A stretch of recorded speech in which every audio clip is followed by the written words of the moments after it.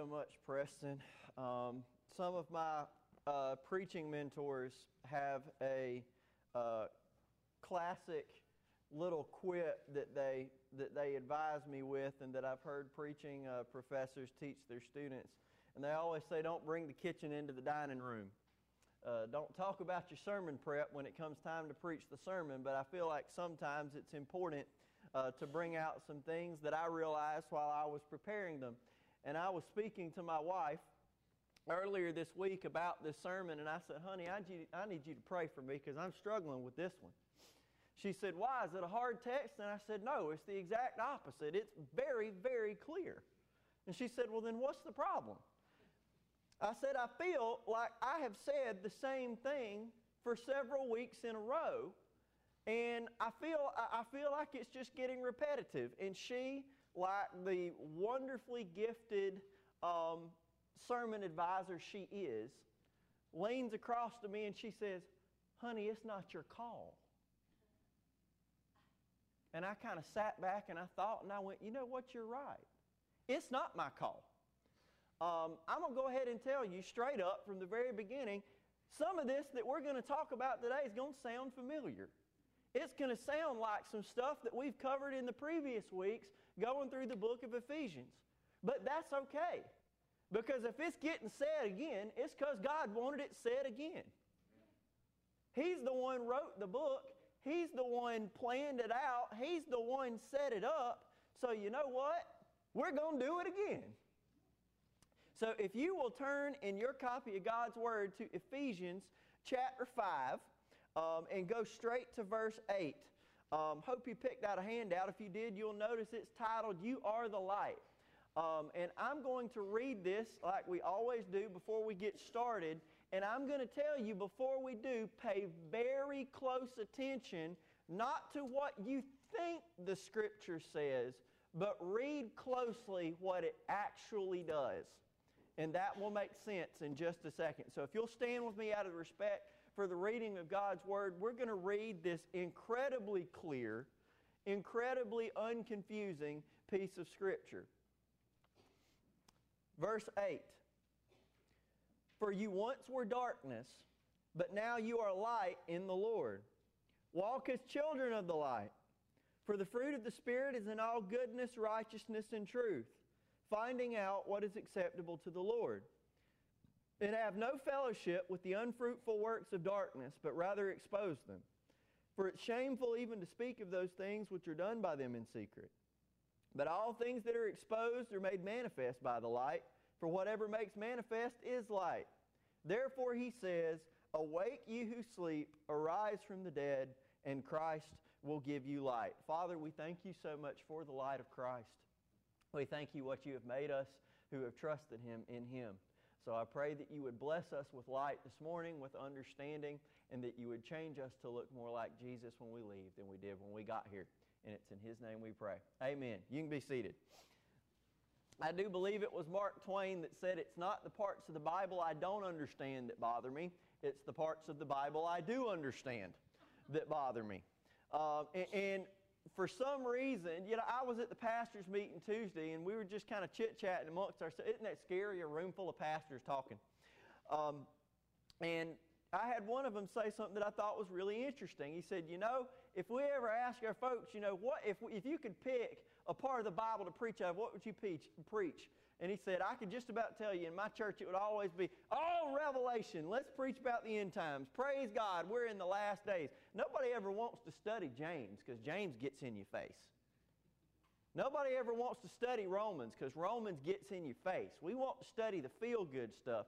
And sometimes it's the clear stuff that causes us the most trouble. Because the clear stuff, there's no getting around it. You know what it says, it's clear, there's no hem-hawing, there's no explaining it away. Y'all, Ephesians 5, 8 through 14 is just clear. It's just clear as day. So we're going to look at two instructions that Paul gives us tonight, or today rather. See, I done got my light and my dark mixed up. You imagine how that happens with a baby. First thing Paul's going to tell us is, because you are light, shine. This sounds silly, but because you are light, shine. Look at verse 8. For you once were darkness, but now you are light in the Lord. This is why I wanted you to read this passage closely as we were going through it. Paul did not say you were once in the darkness, but now you are in the light in the Lord. Paul said you once were darkness, but now you are light in the Lord. That doesn't sound like it's a very big difference, but it's a huge difference. It's the difference between this being about location and this being about identity. We'll say it at the very beginning. This entire sermon is one about your identity. It's about who you are. It's about what you are. And it's about how you should live your life because of who you are, or how you will live your life because of who you aren't. It's a question of identity, not of location. Paul says you once were the darkness, but now you are light. I want to break down these two words that you'll get in Greek. The word darkness in Greek is the word skotos. It's used 32 times in the New Testament, and it never seems to be a good thing. Let's talk a little bit about what darkness is just by itself for a minute. Darkness is the absence of light. The best way, and you already intuitively understand this. I'm not telling you anything that you don't know. If you go to a room and there's this little switch on the wall, I want you to conduct a thought experiment here with me. You walk into your room, you've got this little switch on the wall, and you've got these things hanging down from the ceiling. When you flip the switch, what have you done? You turn the lights on. You never looked at anybody and said you flipped that switch and you turned the dark off. You've never done that, have you? If you have, you're pretty cool. Because I've never met anybody that said, I'm going to turn the dark off. No, you turn the lights on. Why? Because you intuitively understand darkness is not something by itself, it's the absence of something else. When you walk into a dark room, you don't say this room's full of darkness, you say there's no light in here. There's not enough. I have to turn the lights on. You don't turn the darkness off. Darkness is empty. It's nothingness. It's the absence of light. Darkness is cold. It's confusion. Every night now, because Emily will bring the baby out in the living room to feed the baby and not feed the baby in where we're sleeping. So every night before I go to bed, I look around the floor and I do what I call a trip check. I make sure there's nothing on the floor that if she's walking in there kind of sleepy with the baby and the lights dim, she's not going to fall over it, because darkness brings with it confusion. You don't know where everything is. Sometimes you don't know what things are. Darkness brings fear of the unknown.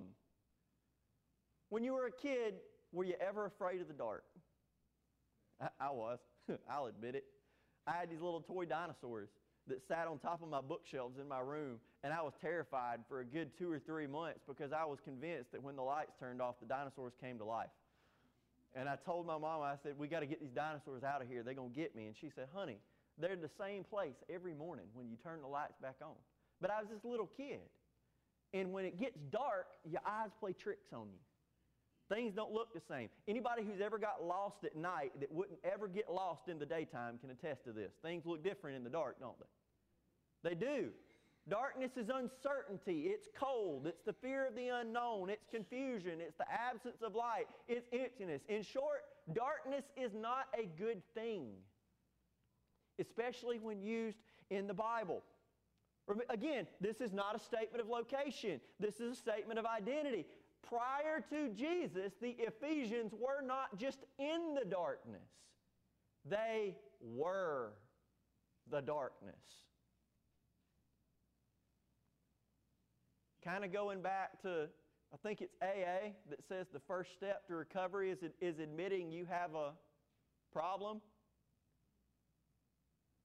The first step to understanding this passage is not admitting you have a problem. It's admitting you are the problem. It's not just, you don't have a problem with sin. Outside of Jesus Christ, you are a sin problem. See why I said this makes a big difference when I say you're not just in the darkness? This means you're not just a victim outside of Christ. You're the perpetrator. You are the darkness in the world. Outside of Christ, if you say what's wrong with the world, go home and look in the mirror. I'm not trying to be rude, I'm trying to be biblical. Other than Jesus, outside of Christ, we are the darkness. But, praise Jesus, verse 8 doesn't end there. But now you are light in who? In the Lord. You are not light by yourself.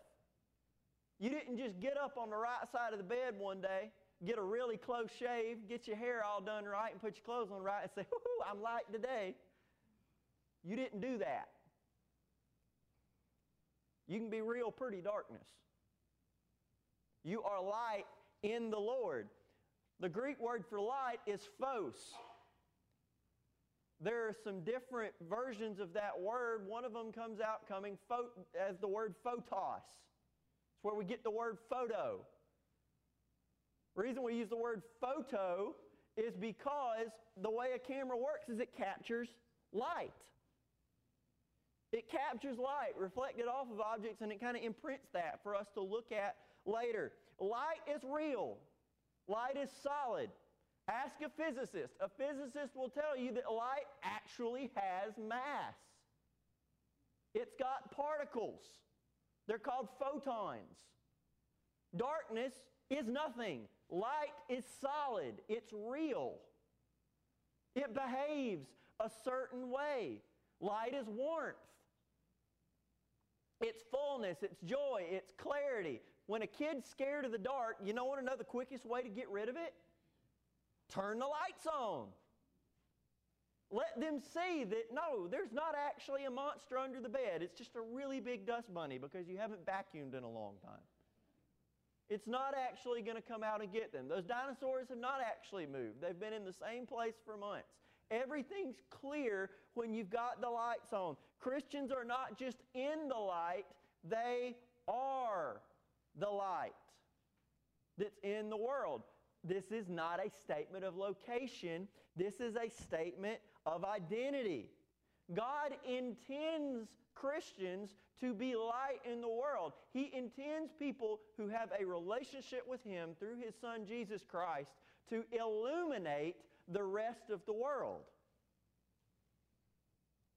He intends us to be spiritual trendsetters.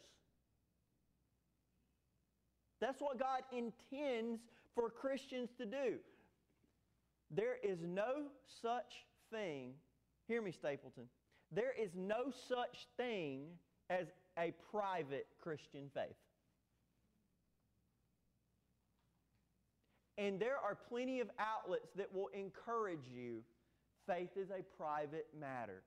Faith is something between you and God. What you believe in the privacy of your own home is between you and God, but don't impose your beliefs on others.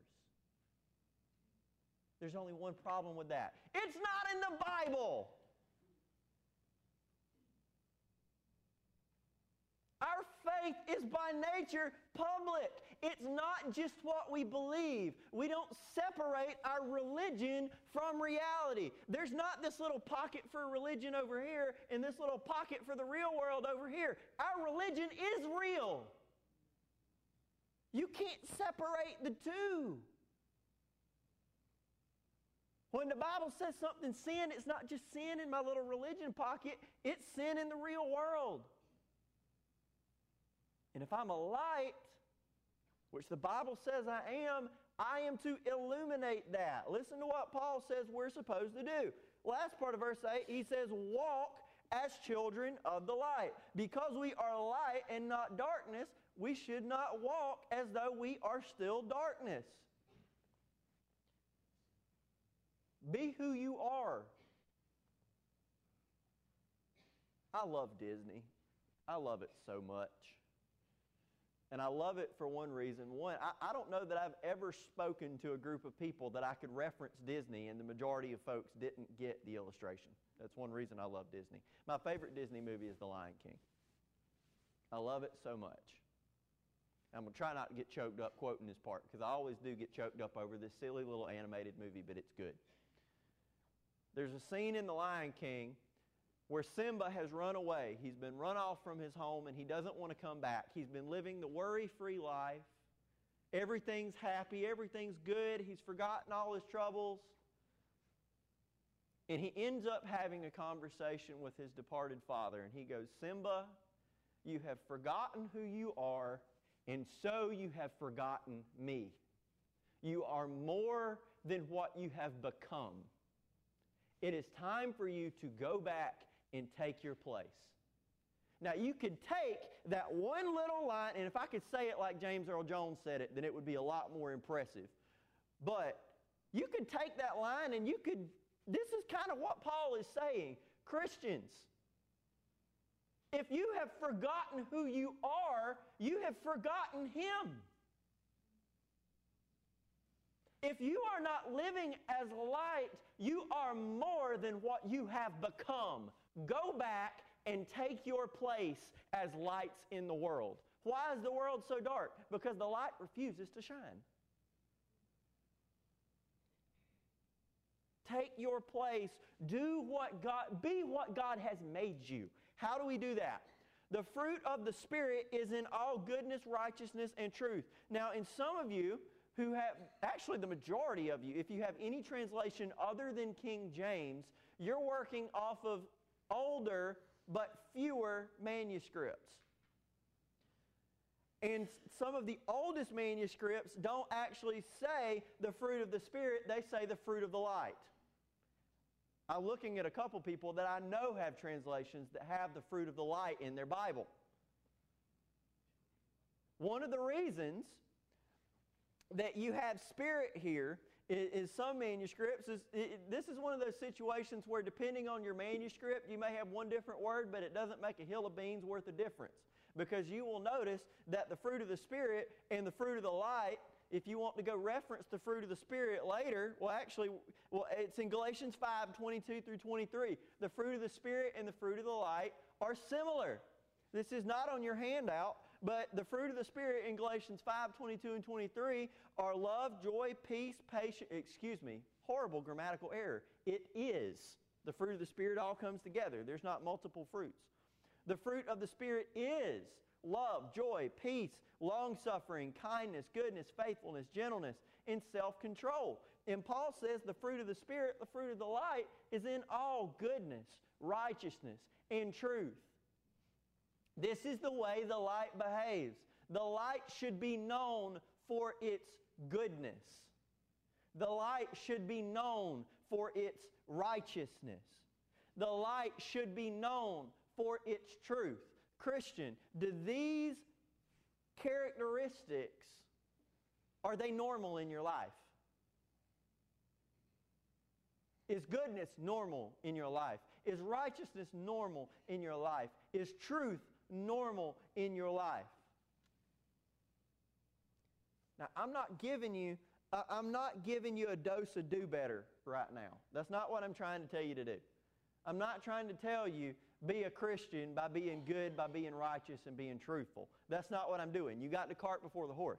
I'm saying if you are a Christian, these should be showing up in your life.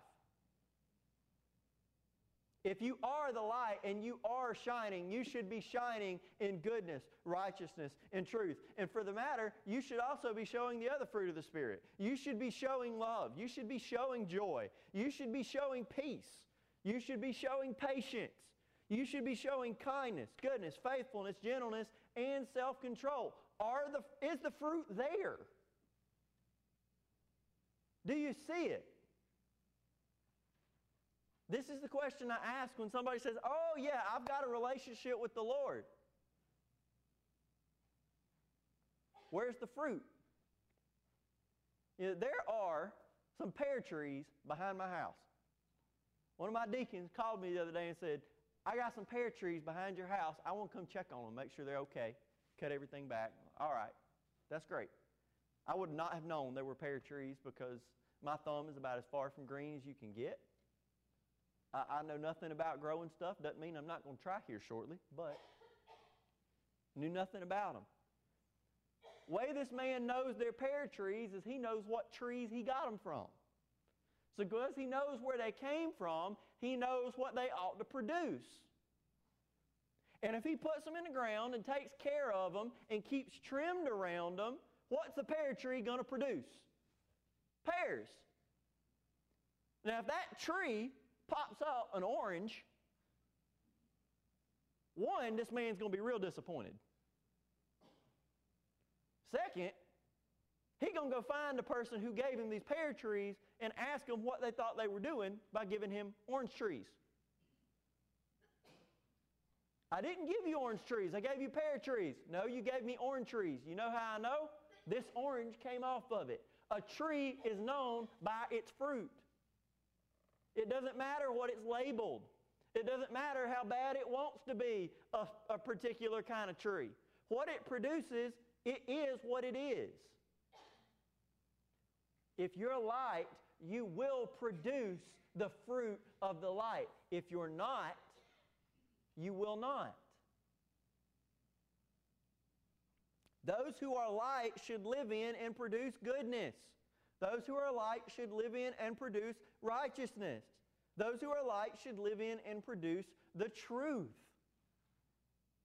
Christian, that should outline your life. And then verse 10, finally, finding out what is acceptable to the Lord. Children of the light make it a constant feature of their lives to find out what pleases God and then do it. That's a normal question that a Christian should be asking. Lord, what is your will? And once you find out what it is, do it. Now, something, I don't normally get into Greek grammar, but occasionally I do when it makes a difference. And this word, finding out, is an active participle. I bet y'all didn't know y'all going to grammar school this morning, did you? It's an active participle.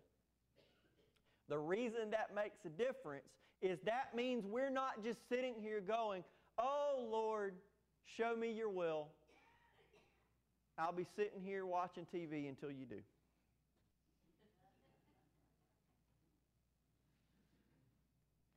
Honey, have you heard from God yet? No? Okay. And you just wait. That's passive. That's waiting on God to just step in and just flash a big giant neon sign in front of you, thus says me. That's not what Paul says do.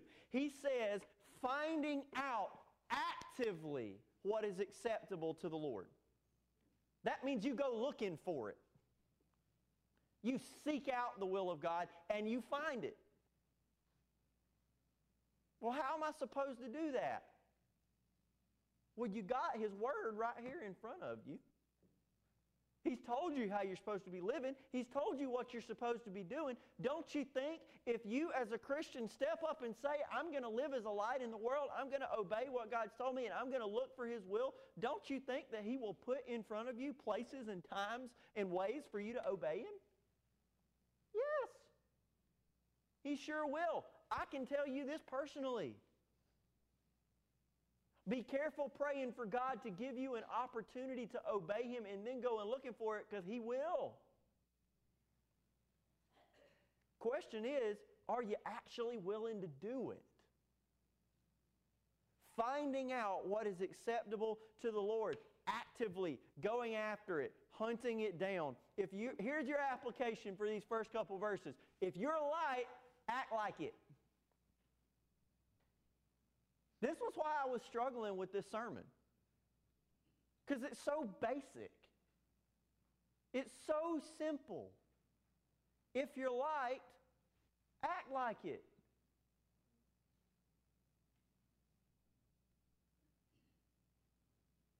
You ever do something as a kid and your parent just comes up to you and they said, you know better? Most of the time, we know how we're supposed to be living. We know what we're supposed to be doing. We just don't, because we're stubborn. We're stubborn, and we're selfish, and we want to do what we want to do. If you're light, act like it. Again, I'm not telling you to act like it so you can become light. You cannot ever make God happy. You cannot ever make Him pleased with you based on how you behave, because no amount of good that you can do can outdo the amount of bad you have already done. You need Jesus Christ to wipe your sin away and make you light before you can shine. Before you can shine, you got to actually be light. I'm not telling you to do good in order to be light. I'm telling you, if you're a light, flip on the switch. Turn the light on. Shine. If you're light, act like it. Matthew 5:14 through 16, Jesus said, "You are the light of the world. A city that is set on a hill cannot be hidden, nor do they light a lamp and put it under a basket, but on a lampstand, and it gives light to all who are in the house." See what Jesus is saying? If you're a light, it doesn't make sense for you to light it and then put something over it where it can't shine. This actually comes immediately after a passage where Jesus talks about salt that loses its saltiness. What good is salt that is no longer salty? It's not. What if we went camping and I handed you a flashlight that I had taken the bulb out of? What good is it going to do you? None. You can't make light puppets on the tent with that. It doesn't do any good. It's useless. Jesus said, "Let your light so shine before men that they may see your good works and glorify your Father in heaven." When a light shines, it's not for the benefit of the light, it's the benefit for God the Father. It glorifies Him. If you want to glorify God the Father, be what He made you to be. Then 1 Thessalonians 5 through 8, "You are all sons of light and sons of the day. We are not of the night nor of darkness. Therefore let us not sleep as others do, but let us watch and be sober. For those who sleep, sleep at night. Those who get drunk are drunk at night. But let us who are of the day be sober, putting on the breastplate of faith and love, and as a helmet the hope of salvation." Be sons and daughters of the light. If God has saved you, be what He saved you to be. He saved you with a purpose. You are a light in the world because that's what He has made you to be. So if you're a light, act like it. Shine. That's what Paul tells us through the first 3 verses of this passage. Second, because you are a light, you might say, "Josh, if I'm a light and I'm supposed to act like it, how do I do that?" Because you're a light, expose the darkness. Verse 11, "Have no fellowship with the unfruitful works of darkness, but rather expose them." Stapleton Baptist Church, pause and listen to me here for a second. In my notes, I've got this in bold, capital letters, basically on its own line. That does not mean we turn this church body into a police state. I don't mean get your little flashlight and walk around inspecting other people's lives for the darkness and go, "Oh, I found it! I found it! You're exposed!" That's not what I meant. Let me caution you to be light on yourself first. Worry a lot more about the plank that's in your eye before you try and take the speck out of somebody else's. I promise you, we all got enough darkness to concern ourselves with ourselves first. Okay? So I'm not telling you to go around hunting darkness in everybody else. I promise you, if we would judge ourselves, then we wouldn't have to be judged. But this does, however, mean that as a believer, we are to have no tolerance for the works of darkness, especially in our own lives, and we defend the righteousness and the light of this church through the practice of redemptive church discipline. That's how we protect the light here. That's how we expose the deeds of darkness. Remember when I said the fruit of the light was similar to the fruit of the Spirit? Remember that? Here's the fruit of the flesh, or dare I say it, the fruit of darkness. This is immediately prior to Galatians 5:22 and 23. Galatians 5:19 through 21. "Now the works of the flesh are evident, which are adultery, fornication, uncleanness, lewdness, idolatry, sorcery, hatred, contentions, jealousies, outbursts of wrath, selfish ambitions, dissensions, heresies, envy, murders, drunkenness, revelries, and the like, of which I tell you beforehand, just as I also told you in time past, that those who practice such things will not inherit the kingdom of God. Why? Because that is the fruit of darkness, not the fruit of light. So what does light do? Light exposes the darkness. Is any of this in your life? Do you see any of this? Idolatry, envy. Pick out some of these that are easy, that sneak by. It's not easy to hide a murder. It's pretty easy to say, oh, I didn't murder anybody. Well, what about hate? You hate somebody? What about contention? Like fighting with people? Like to get in people's faces? What about jealousy?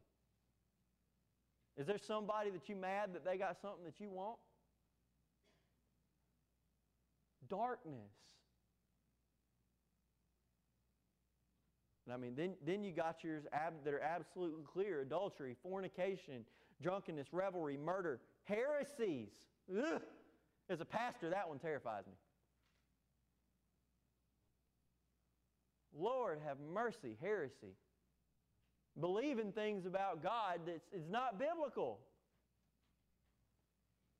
Darkness. If your light, expose this. Don't let it go. Don't let it stand. Listen to how in the same book, Galatians, Paul says to deal with this. Brethren, if a man is overtaken in any trespass, you who are spiritual, restore such a one in a spirit of gentleness, considering yourself, lest you also be tempted. We look out for each other. Here's your spiritual homework. Go home, flip on National Geographic, and watch a lion or a leopard or a panther go hunting. When they go after that herd of antelope, do you know which one they're going to go after? The one in the back that's all by itself. They're not going to run straight into the crowd. Why? Because that whole crowd of them together can whoop them. They want the little injured one off to the side that's already weak. And what did Jesus say Satan prowls about like? A roaring lion seeking whom he may devour.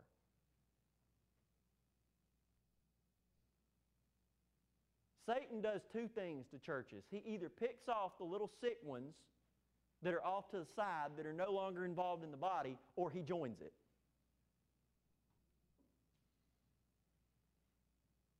And you don't ever, I promise you, if a church has reached a point where Satan can jump in and just participate, you've already had your little sick ones picked off. One place Satan doesn't want to go is Satan does not want to run into a body of believers who are light, who are shining on each other, who are restoring each other, who are protecting each other, who are looking after each other. Satan hates that. The reason Satan hates that is because if there's enough light in the room to illuminate each other, it starts shining out the windows, and then it starts shining out the doors, and then it starts shining down the street, and then it starts shining on other people, and then other people start lighting up. That's what happens when evangelism catches. Are you light? Are you exposing the deeds of the darkness? One of my favorite Vance Havner quotes goes like this. 2 things happen when you open a barn door to let the light in. The birds start singing and the rats run and hide.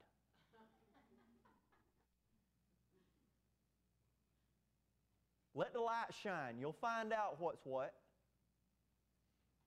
Look at verse 11. Have no fellowship with the unfruitful works of darkness, but rather expose them, for it's shameful even to speak of those things which are done by them in secret. I had a youth this last Wednesday ask me, have you ever heard of Scientology? Yes, I have. They're a cult. You want to know one of the marks of a cult is the farther you go into it, the more you find out. And there are certain things that they won't tell you until you're advanced enough. Let me tell you something about Christianity. There ain't nothing secret about Christianity. You don't have to be a Christian. I'll give it to you as clearly as I can. We don't have any secrets. There's nothing shady. Well, you don't know what they talk about in those deacons' meetings. I'll tell you what we talk about in deacons' meetings. We talk about whether or not, do we have enough people on this committee? Well, did we remember to check this out? Well, what about the building policy? Do we need to do something about that? Hey, I'm getting hungry. Yeah, we're done. Let's leave. Deacons, am I lying? I mean, it's not secret. It's not shady. There's nothing deceptive about it. We is what we is. Hi.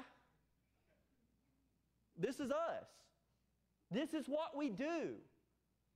We get together, we encourage each other, we love Jesus, we pray, we sing songs of praise to God, we open His Word, we learn from it, and we leave hoping we look more like Him than we did when we got here. That's what we do.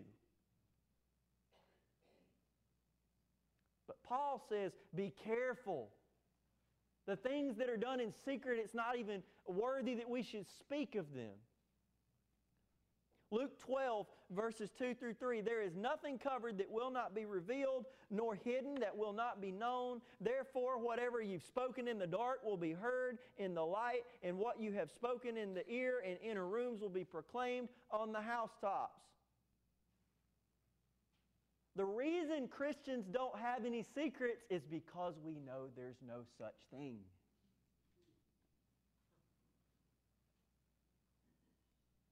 Christianity is wide out open for everybody to see because we know one day everything's going to be revealed. Everything's going to be out in the open.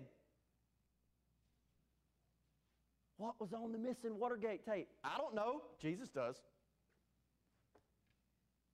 Who shot JFK? I don't know. Jesus does. What's really in Area 51? Probably a Walmart and a Dollar General, but Jesus knows.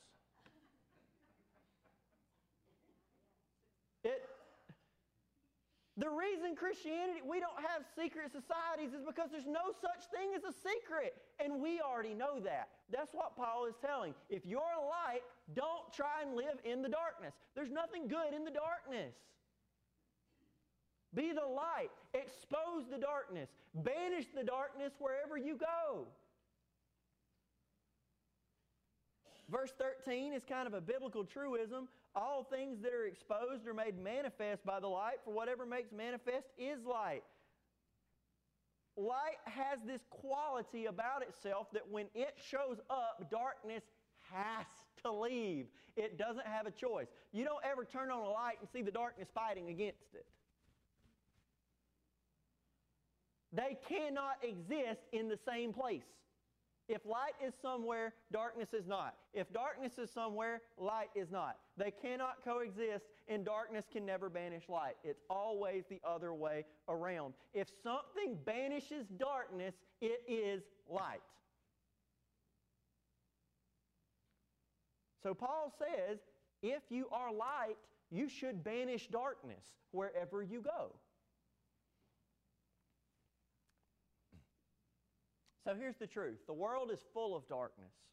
And one of my favorite Christian philosophers is a man named Francis Schaeffer.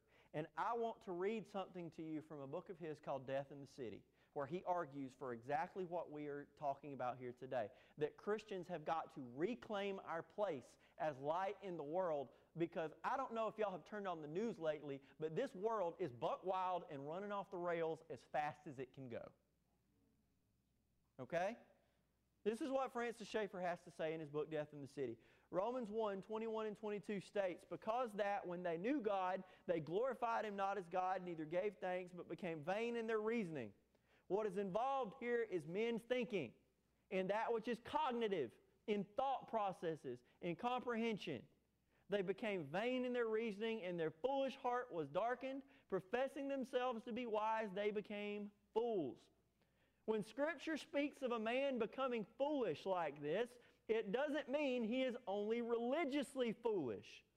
Rather, it means he has accepted a position that is intellectually foolish, not only in regard to what the Bible says, but also in regard to what exists. The universe in its form, in the mannishness of man. In turning away from God and the truth which He has given, man has thus become foolishly foolish in regard to what man is and what the universe is. He is left with a position in which he cannot live, and he is caught in a multitude of intellectual and personal tensions. Let me translate this for you in what it looks like today. When you abandon God and you abandon His Word and you abandon the truth that He's given you, the light that He's given you, you find yourself in darkness, you're stumbling around, you have no idea what it is, you don't know what humanity is. How do I know the world doesn't know what humanity is? It can't tell the difference between a man and a woman anymore. It can't tell the difference between right and wrong anymore. It can't tell the difference between good and evil anymore. It can't tell the difference between mutually exclusive religions anymore. All religions are equal. Everybody can believe what they want to believe. Oblivious to the fact that they say opposite things.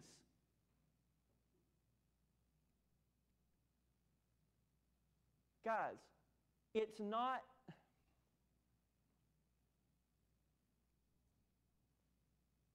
I'm concerned about the people I'm talking about. I'm not mocking them. I'm not judging them. I'm telling you to have compassion on them and shine on them and share the gospel with them, because they're not just in darkness, they are darkness. They're confused. They're lost. They have no hope outside of Jesus Christ. Verse 14, therefore He says, awake you who sleep, arise from the dead, and Christ will give you light. In your Bible, that looks like Paul is quoting Scripture. And if he is, he's kind of doing a mashup of several of them, because nowhere in the Bible does this phrase exist the way it does in this passage. The majority of biblical scholars think that this is a baptismal hymn. This might have been one of the things that the early church sang at a service in which they baptized somebody. So as someone was coming out of the water, they would have said, awake you who sleep, arise from the dead, and Christ will give you light.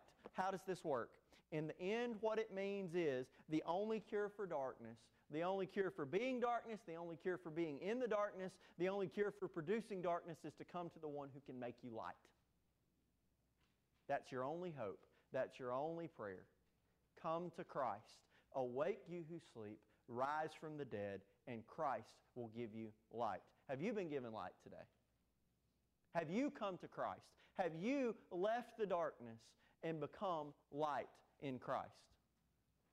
You don't do that by doing good things. You don't do that by coming to church. You don't do that by giving. You don't do that by reading your Bible. You do that. You don't do that. Christ does that for you. Trust in Jesus.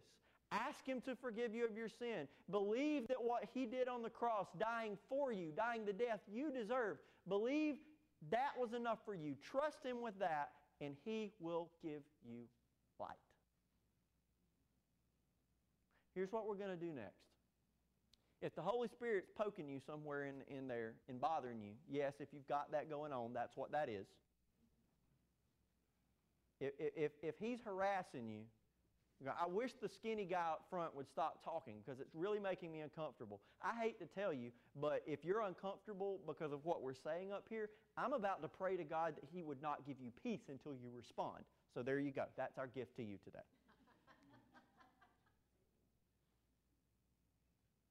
The only cure for that is to come to Christ. Confess your sin to Jesus. Ask Him to save you, and He will give you light. So here's what we're going to do. You got several different options. I'm going to be up front, up here. You can either come down and talk to me. What we'll do is we'll make an appointment to talk a little bit more at length, maybe this afternoon. I don't want to have the big, long conversation up here, put you on the spot, have you feel like everybody's staring at you. But you can come down front and let me know, Pastor, we need to talk. You got a bulletin. There's a guest card on the side of it. If you're visiting with us today, we don't want your money. You can fill that out. That's your gift to us. We'll get it and we'll follow up with you. Or you can catch me at the back door before we leave. I just don't want you to leave with the Holy Spirit working on you and you refuse to act. If He's calling you, come to Christ and He'll give you light. I'm going to pray. Preston and Miss Joyce are going to lead us in a couple of verses of a hymn. If you need to come, you come.